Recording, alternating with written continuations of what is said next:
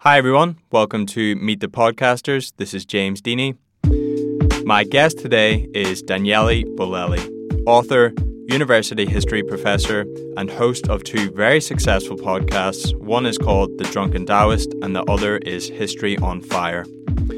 Daniele's podcasting career got off to the best possible start you can imagine, really, back in 2012 and 2013.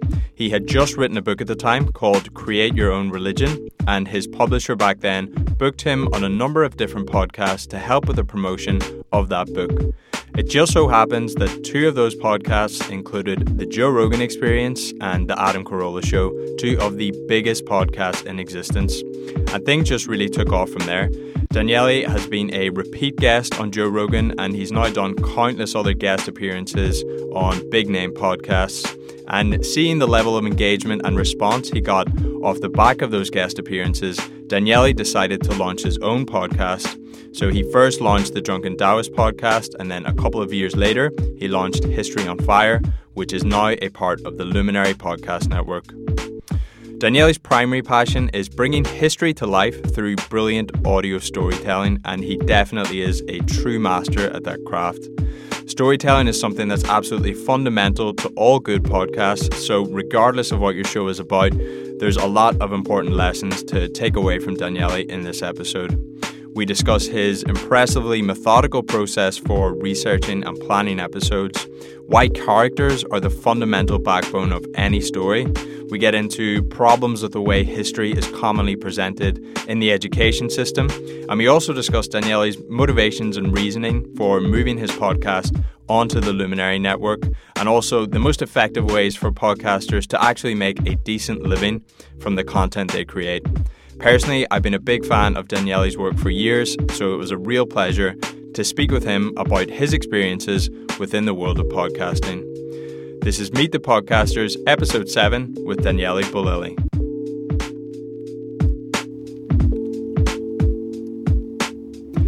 My guest today is Daniele Bolelli, host of History on Fire and the Drunken Taoist podcast. Thanks for joining me today, Daniele. Thank you so much for having me. So, alongside producing a history podcast, you're also a university history professor.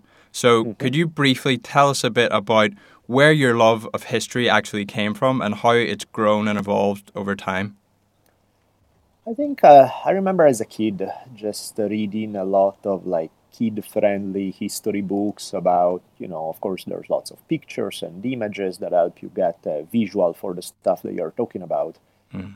And I would get lost, this was pre-internet, there were probably 4 channels on TV or something. So sometimes, especially if you are an only child, you spend a lot of time staring at an image and picturing things and imagining and just letting your imagination run wild to put together a story.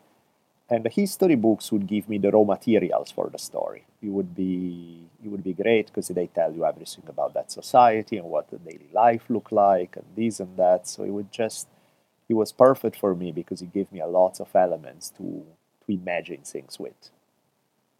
And where did it go from there? I mean, did you know from an early age that this is something that I want to pursue career-wise? No, definitely not. No, I even did anthropology as a BA in college. I ended up not liking it that much. So later, it was actually after I started teaching, because I got first a master in American Indian Studies. And then I realized that was a really narrow field. So if I actually wanted to teach, which wasn't really my plan initially, I should expand a little bit. And then history was just the most logical, it's broad enough that it could encompass many of my interests. It's something that I'm passionate about. It's something that I've always been into. So I was like, maybe I should have done that first. But whatever. Okay, I'll do it now. Yeah. And now, obviously, you're kind of taking that passion for history and sharing it way beyond the bounds of the lecture theatre or the classroom through History on Fire. But before we actually get into History on Fire in a bit more detail, I'd love to hear a bit more about your first points of contact with the world of podcasting, because it's something that you've been doing for years now. And back in 2012, 2013, things were very much still in the infancy stages. The industry wasn't like it is today. And I know you've had long-standing close connections to people like the great Duncan Trussell, host of the Duncan Trussell Family Hour podcast, and you were also an early guest on Rogan. So I was wondering what the story is behind those initial guest appearances within the world of podcasting. Yeah, that's actually funny because my first exposure was like the deepest dive in the pool you could take. Yeah. Because I think my very first podcast was Joe Rogan podcast. And I don't think I even knew what podcasting was. I remember talking to, at the time, Joe was doing the show with this guy, Brian Redban, and arriving before Joe arrived. And I was talking to Brian, and I'm like, okay, explain to me a little. Podcasting, what are we doing exactly? And he was like, it's kind of like radio, except you can cuss. And I was like, okay, that's cool. That's fine by me. But yeah, that was what happened was I'd written a book at the time, and the publishing company hooked me up with two of the biggest podcasts out there. It was Joe Rogan podcast. That was the first one. And I'm trying to think which one. There were a couple like really big ones that came in early. I'm trying to remember which, but I remember Joe was the number one. You know, he still is the number one in that regard, and he was definitely the number one in my experience. So that one was it was a very strange introduction because I knew nothing about podcasting, and suddenly I have like emails from people for tons of email every day for days in a row because Joe, even back then. And, back then he had a fraction of the audience he had today. He was still huge. And so I got this exposure realizing, whoa, there's something really powerful about this medium. There's a lot here. Oh, yeah, and I remember. And the other podcast was Adam Carolla, who's also a pretty big podcaster. Yeah, and yeah, I mean, it is crazy to see the difference between then and now. And really, it's not that long of a span in time, and the media landscape has kind of completely shifted in that time. Definitely. And was it those, I suppose, being on a guest on those podcasts and then seeing the engagement that you got off the back of that, was that what prompted you to think about starting a podcast yourself? Yeah, I mean, what happened was afterwards, post Joe, Joe like me, so he called me again and again and again. We had multiple podcasts together, and then other people started inviting me. I started doing Duncan Trussell's podcast. I started doing a whole bunch, right, as a guest. Mm-hmm. And in my mind, though, my activity beside teaching, I thought just would be, I wanted to focus on writing. The problem with writing, of course, is that it's a hard medium. One, because people are reading less and less. But also because, like most traditional industry, you have to jump through a lot of hoops to get your products out to the public. So that's a much slower process. You finish a book today, it's probably not out for a year. It's insane compared to what you can do with podcasting, where you don't have to jump through all these hoops. You don't have all these middlemen making decisions. You have a direct contact with your audience. You can press a button and it's uploaded. So that eventually I start realizing there is something different about this medium that's very cool. And, initially I was reticent because I realized I don't really have much free time, and this takes time. And, I'm doing so many things already. How can I possibly run a podcast? And I ran into Rich Evers, who was a film editor out of Culver City, and he said, "Oh, don't worry about learning all the technicalities. I'll take care of the editing and recording and all that part of the process." And we had somebody else, Evan Culver, who volunteered to take care of the website. So my job was just to show up and talk. And I'm like, okay, that's not so bad. I can do that part. I think that helped me get over the laziness of learning all the technical aspect of the game. Which microphones to use, how to record, how to edit, how to put it on iTunes, the website, all of that. And so that made it considerably easier for me. Yeah, when you start to add it up in terms of there is a lot of different moving parts. It seems simple on the surface of it, but if it's something that you're doing week in, week out, and of course you're trying to balance it with lots of other stuff that's going on in your life, it can get a bit hectic to keep it sustainable.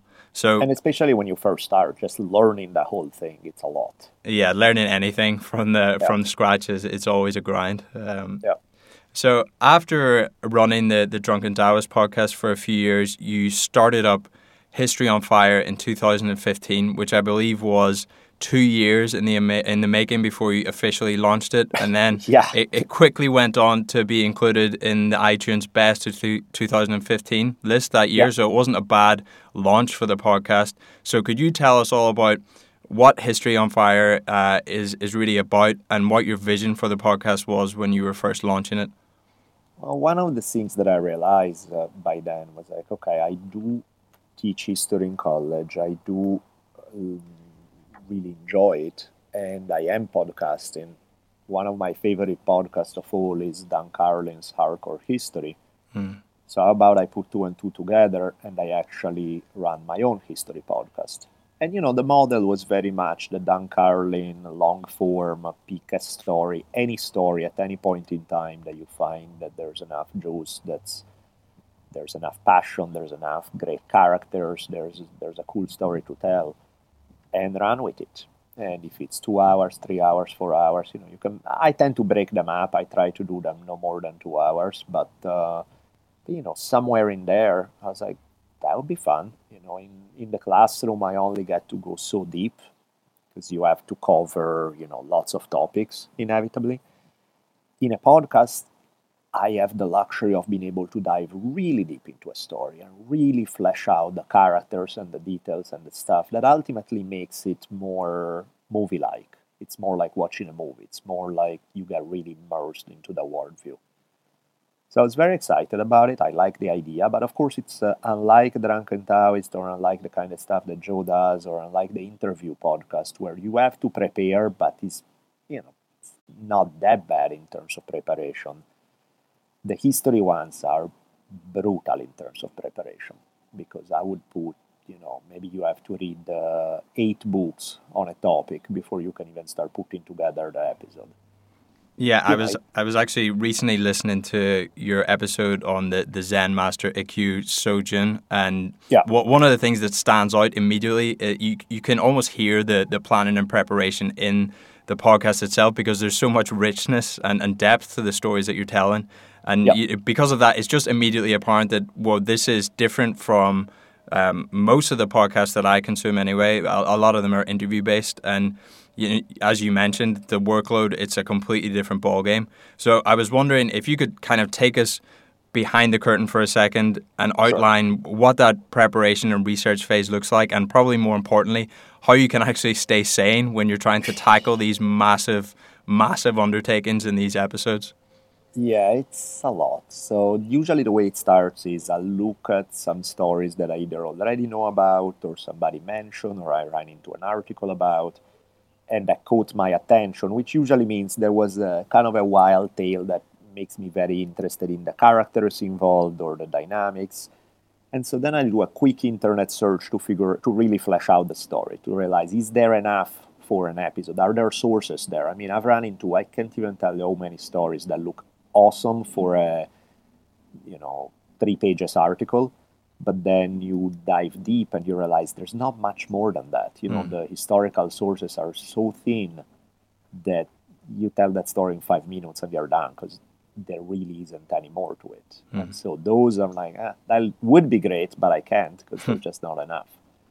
So I need to find out that there are enough credible sources there to be able to run with it. Make sure that the story checks out as containing some great characters and there's something epic about that particular tale. If all of that checks out, then I start looking at what are the main, both primary and secondary sources on the topic. At that point, put together the list, hit the library. Try first to read the most comprehensive book on the topic, sort of the intro. So that way, when I read it, I can start taking notes that basically sketch the outline of what that story is going to be like.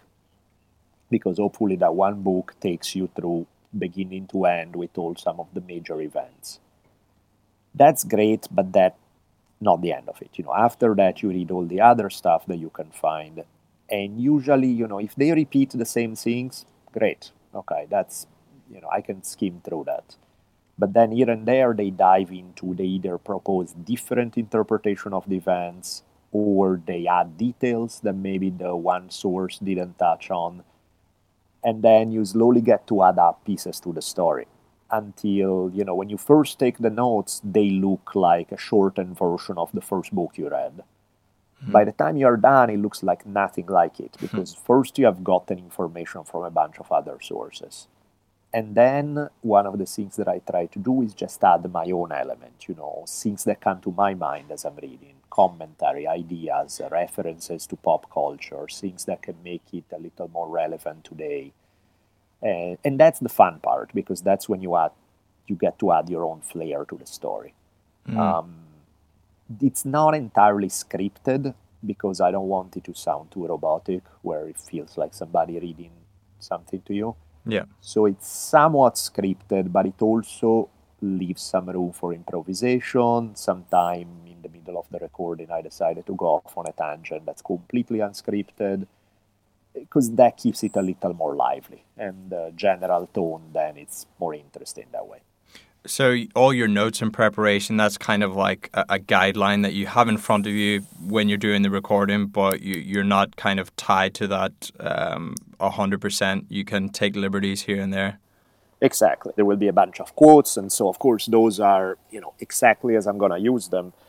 But some of the other stuff is more like what I would do in the classroom, where I do have solid notes, but then you also improvise a bit, or you like sometime even when I'm recording, I decide to go on a little tangent and maybe I get stuck. Maybe there's some word or some sentence where I'm starting it and I realize there's a better way of saying it.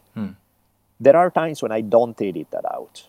I mean, if it's bad, if I really get stuck, yeah, sure, I'll edit it out. But if it's just a little, I'll keep it, because it actually gives a more conversational tone to the story that it's so much easier for listeners to relate to than having this perfectly polished thing that feels like somebody who's going through a script, that feels a little too robotic. Yeah, it's kind of funny how you can almost just immediately subconsciously recognize that when something is 100% scripted and when it's not. It's just like our ears are able to detect something in the tone of the voice that kind of gives it away. So it's interesting. Definitely. You mentioned there about editing, and I was wondering, is that something that you do yourself and you retain control over, or do you outsource that to someone else? How does that work? No, I have my girlfriend has been doing all the editing for History on Fire since the beginning.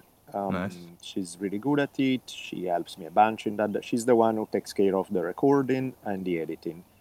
So that helps a whole bunch. She also does the art, because sometimes, when we put it on the website, there's a cover art for the episode.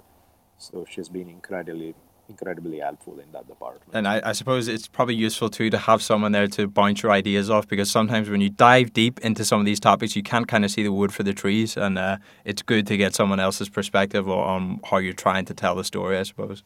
Absolutely. Sometimes it's like, hey, was this still enjoyable? Am I getting too lost in details? What do you think? Yeah. That definitely helps. Because, yeah, you're right. I mean, sometimes, to give you an idea of the amount of work, it's not that unusual for a single episode to have maybe 100 or 200 hours of work behind it. Because, think about what reading maybe 300 to 400 pages book is like. So you got 2,000 pages to read. Then you take all the notes. Then you put them together in a way that makes sense. You add a certain flair. I mean, it's a long process, It's really like almost writing a mini book each time. Yeah. So it's easy to get lost sometime and, forget what that story feels like to somebody who has never heard it. And I think, realistically, I'm not sure many other people out there will have the willpower or the discipline to be investing 100 hours plus into preparing a podcast episode. But, I mean, if you were to strip it back, and there are a lot of podcasters out there who are trying to tell a good story in an audio format, and one of the things you're really good at is bringing characters to life. And I was just wondering if there's any advice you could give to people who are trying to tell a good story on their podcast and get people engaged with the characters that they're presenting. I think a good test is if you can tell that story to your friend over drinks and keep their attention and make them excited. And of course, you're not going to do it over 2 hours. You're going to do it in a much shorter time period. But if you can tell a 3 to 5 minute story to somebody and their attention is on and their vibe is like, wow, that's insane. How could that possibly happen? Then you're doing a good job, right? The whole point is, and this applies to all storytelling, key of storytelling are characters. There are topics that I find super fascinating, but there are no characters. Very hard for me to tackle. Once in a rare while, I can find a way to tell that story, but people like to see the world through somebody else's eyes. So you need to have interesting characters. If you don't have interesting characters, you don't have a story. There has to be something huge that happens, something that makes you feel like you're watching Game of Thrones, makes you feel like you are kind of at the edge of your seat with. So there has to be some kind of epic action. There have to be characters. There have to be.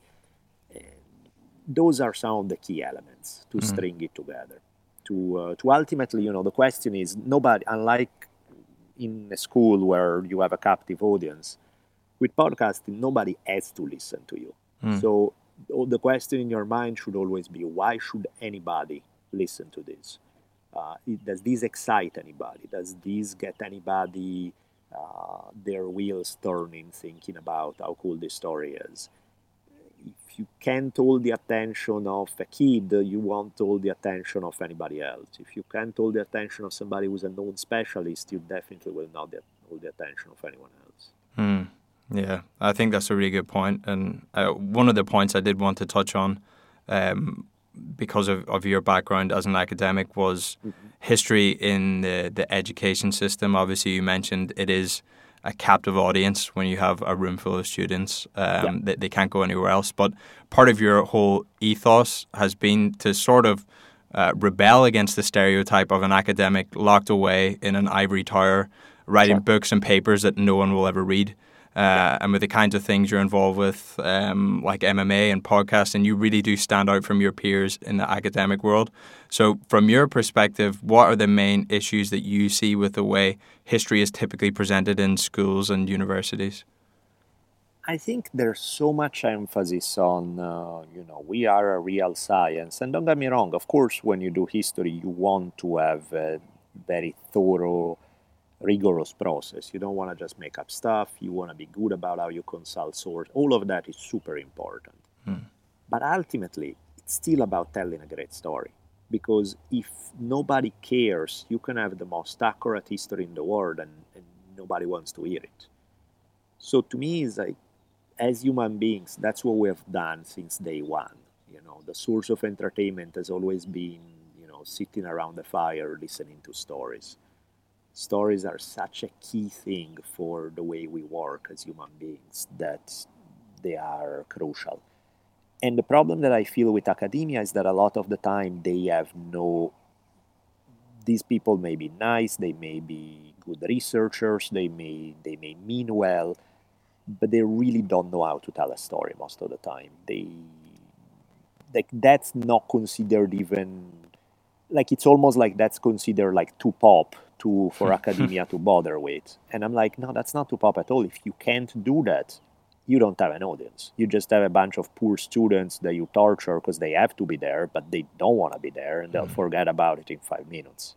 Yeah, I know it is kind of crazy. I mean, I remember I often thought, when I was first listening to Hardcore History by Dan Carlin, I remember thinking oh my God, if this was the curriculum that was being delivered to us in school, I was quite interested in history anyway, but you could see the potential to get so many more people excited about history by just, trying to think about the audience and think about the way it's going to be received by the people who are listening to the story.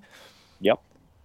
No, absolutely. And I think it's, of course, teaching in the classroom is different because if you're covering a 200-year period over a semester, you don't have the luxury of diving deep on every little story. You just can't. Like when I teach U.S. history, I have a podcast on Theodore Roosevelt that's, I don't know, I think the whole series is probably 5 hours, something like that. There's no way I can spend 5 hours on the story of one president in the classroom. I have maybe 20 minutes. But the thing is, you can still tell a story that's really exciting and really fun in 20 minutes. You should be able to tell a story, if somebody tells you, tell me that story in 30 seconds or tell it to me in 10 hours.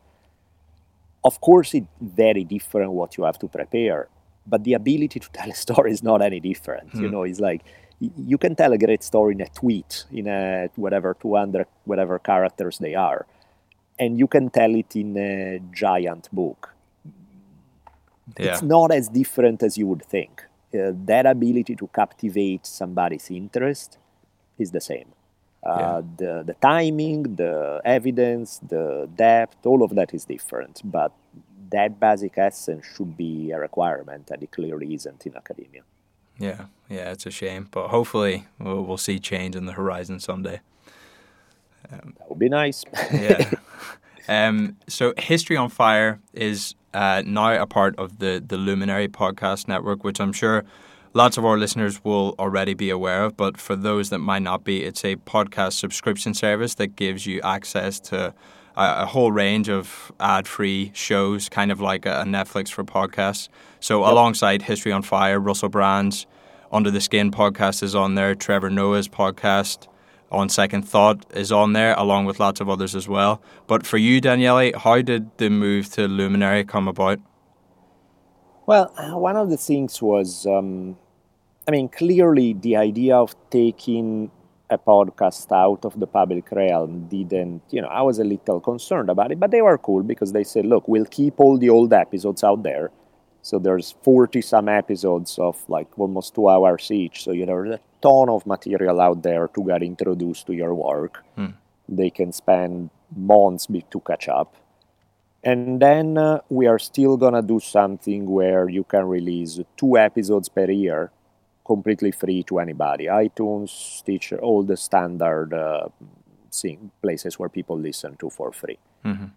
And then if people want more, then we'll have our own 13 episodes per year that are completely exclusive to Luminary. And I was like, okay, that's not a bad deal, because I do get the back catalog available for everybody out there. It's not like it disappears. And if Dan Carlin can keep his audience with 2 episodes per year through our core history, and that's all he does, if I do 2 free ones, plus all the ones behind the paywall, okay, that seems to be like a decent compromise between the fact that Luminary invests in such a... they want to make podcasting something else. They want to make it where podcasters can make a full living out of it, and not just the 0.01%, because, you have, Rogan, or you have Carlin, or you have a few people who clearly make a very good living through podcasting. That's such a tiny slice of the podcasting world that, even if you are in the top 5%, you're nowhere near that. And so their thing was like, no, we will support podcasters, we will support creative content. And the gamble there is that if you make it cheap enough, then people will not mind paying a few bucks a month for some of the podcasts that they really love. Because that's clearly the problem with the typical podcasting model, is that there is no model. You are relying on donations, which clearly, the numbers of people who donate to a podcast that is completely free is a minute fraction of how many people actually listen. It's like probably less than 1%. When you deal with ads, ads only pay you for the downloads of the first 30 days. So you can have a lot more downloads lifetime. They don't matter. They pay you for just a very limited amount of time. So realistically, you have to sell ads based on a much smaller audience that you will actually reach. And even those, they are not always hard to come by. They are not always easy to come by. They are not always that reliable. You may have a lot one month. You have no guarantee what happens the next month. That's great if it's a hobby.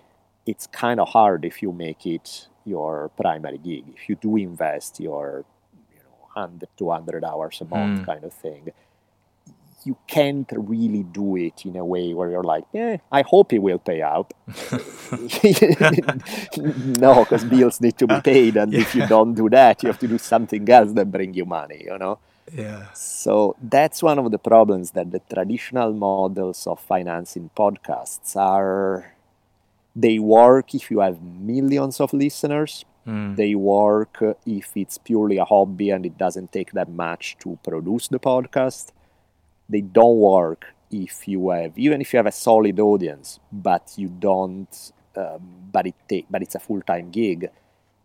Then it needs to pay like a full-time gig, and the traditional models are not exactly big guarantees that that's going to happen.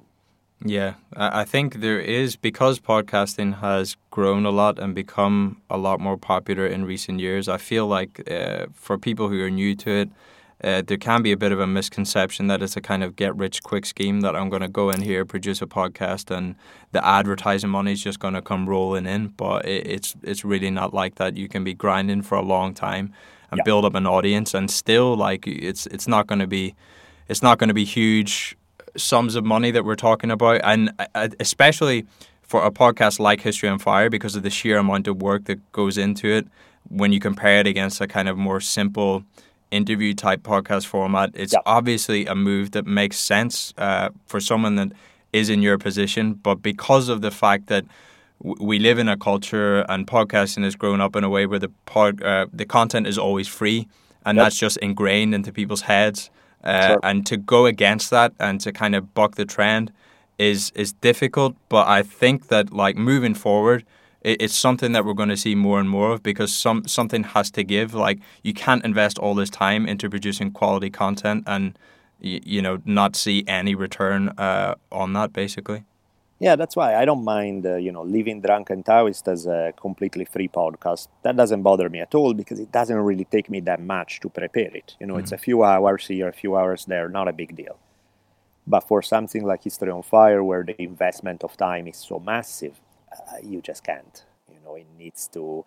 And the funny thing about it is that History on Fire, comparatively speaking, in terms of podcasts out there, is as successful as it gets. It's not the Rogan level, but is really high up in terms of audience. But even really high up doesn't quite justify the investment when you rely purely on ads and donations. It's really not that much what comes in that way. You can have a huge audience, and it still doesn't translate in living, making a living on it. Let alone if you don't have a huge audience, then you're really out of luck. Yeah, like I know I listened to Sam Harris's podcast, and like he was hammering on about encouraging listeners to donate for years and years, and he finally just got to the point where he was like, right, we're just going to have a model where the first part of the conversation is free, and if you want to get access to the second part of the conversation, you have to donate to the podcast. Human nature is that if it's available for free, even if you're a good person, you're a nice person, it doesn't matter. You'll still find a way to rationalize why I can have this content for free and why I don't have to donate for it. Yep, which is funny, because even if you listen to, let's say you're a real podcast junkie and you listen to 25 podcasts on a regular basis, right?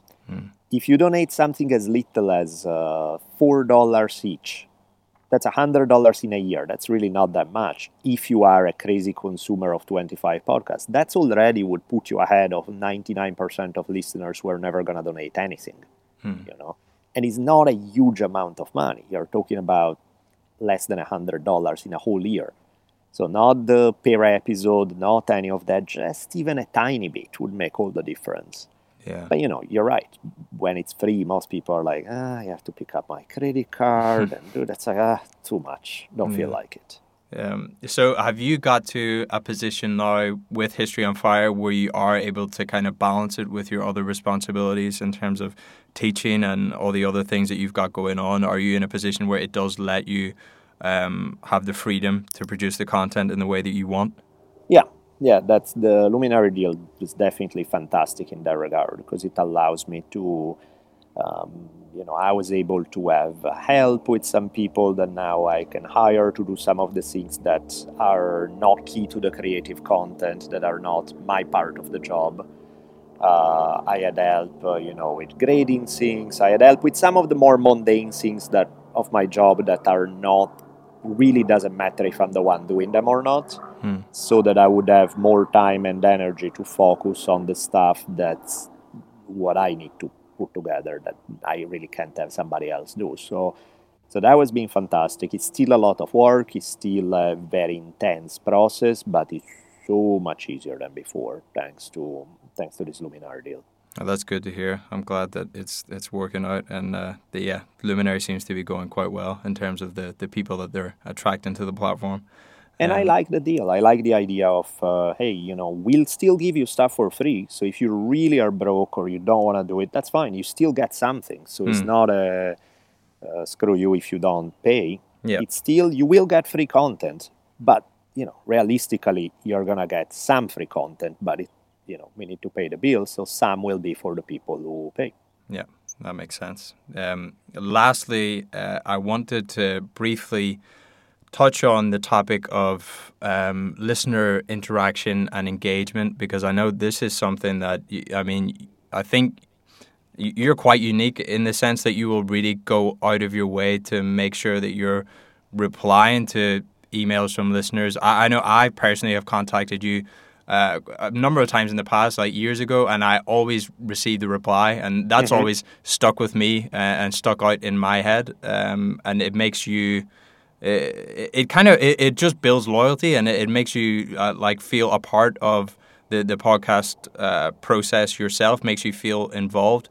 But obviously, like when your podcast starts to scale up and you're getting loads of emails, like how difficult is that to manage that? How do you approach that? Do you still go out of your way to try and make sure that you can engage and interact with the people who are listening to your content? I very much still try. It is challenging, especially with social media. Email is okay. It's a little easier to deal with. When you start also looking at, if you was just email, okay, life is good. But you got email, and there's Facebook, and then there's Twitter, and then there's other thing, and there's this. So I really need to discipline myself to try to limit the time in a day spent on it. Where it's like, okay, you have 45 minutes, go. Reply to everything you can reply. Make it quick, get in, get out, because it's sad when you don't, somebody reach out, somebody takes the time to write you something and you don't reply.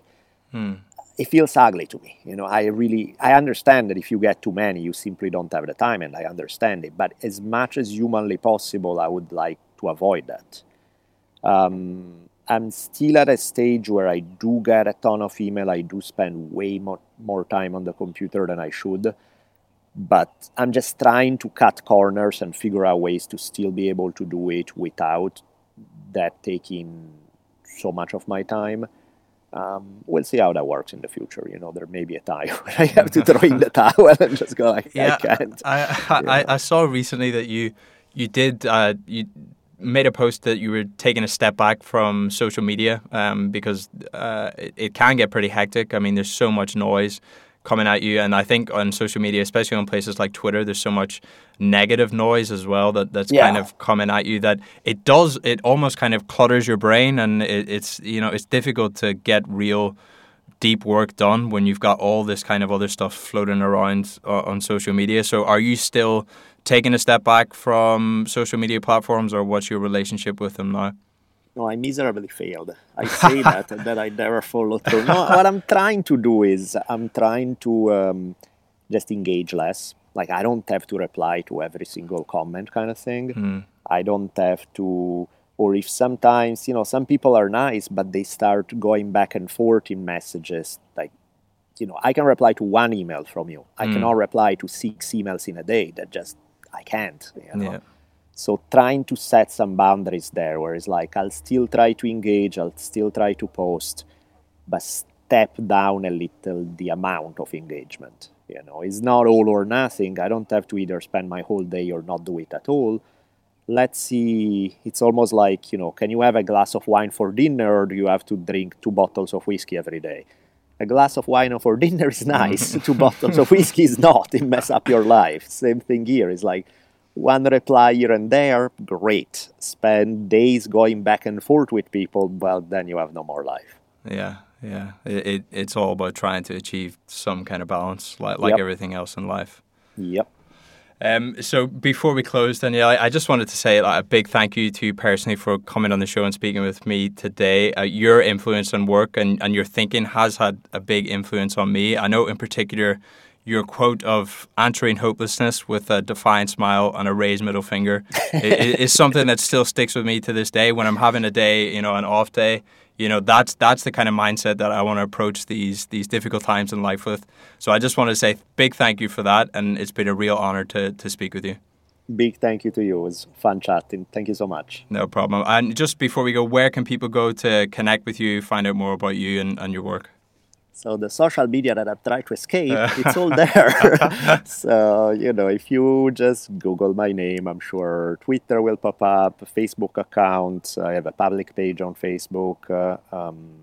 Clearly, Luminary as a platform has all the content, in addition to the ones that you can find on iTunes or stuff. They have also the exclusive episodes. I've written a few books. So I think, it's the usual. Google is your friend. And as long as you type a name semi-correctly, then more or less everything starts showing up. Great. Thank you very much, Daniele. I appreciate it. Thank you.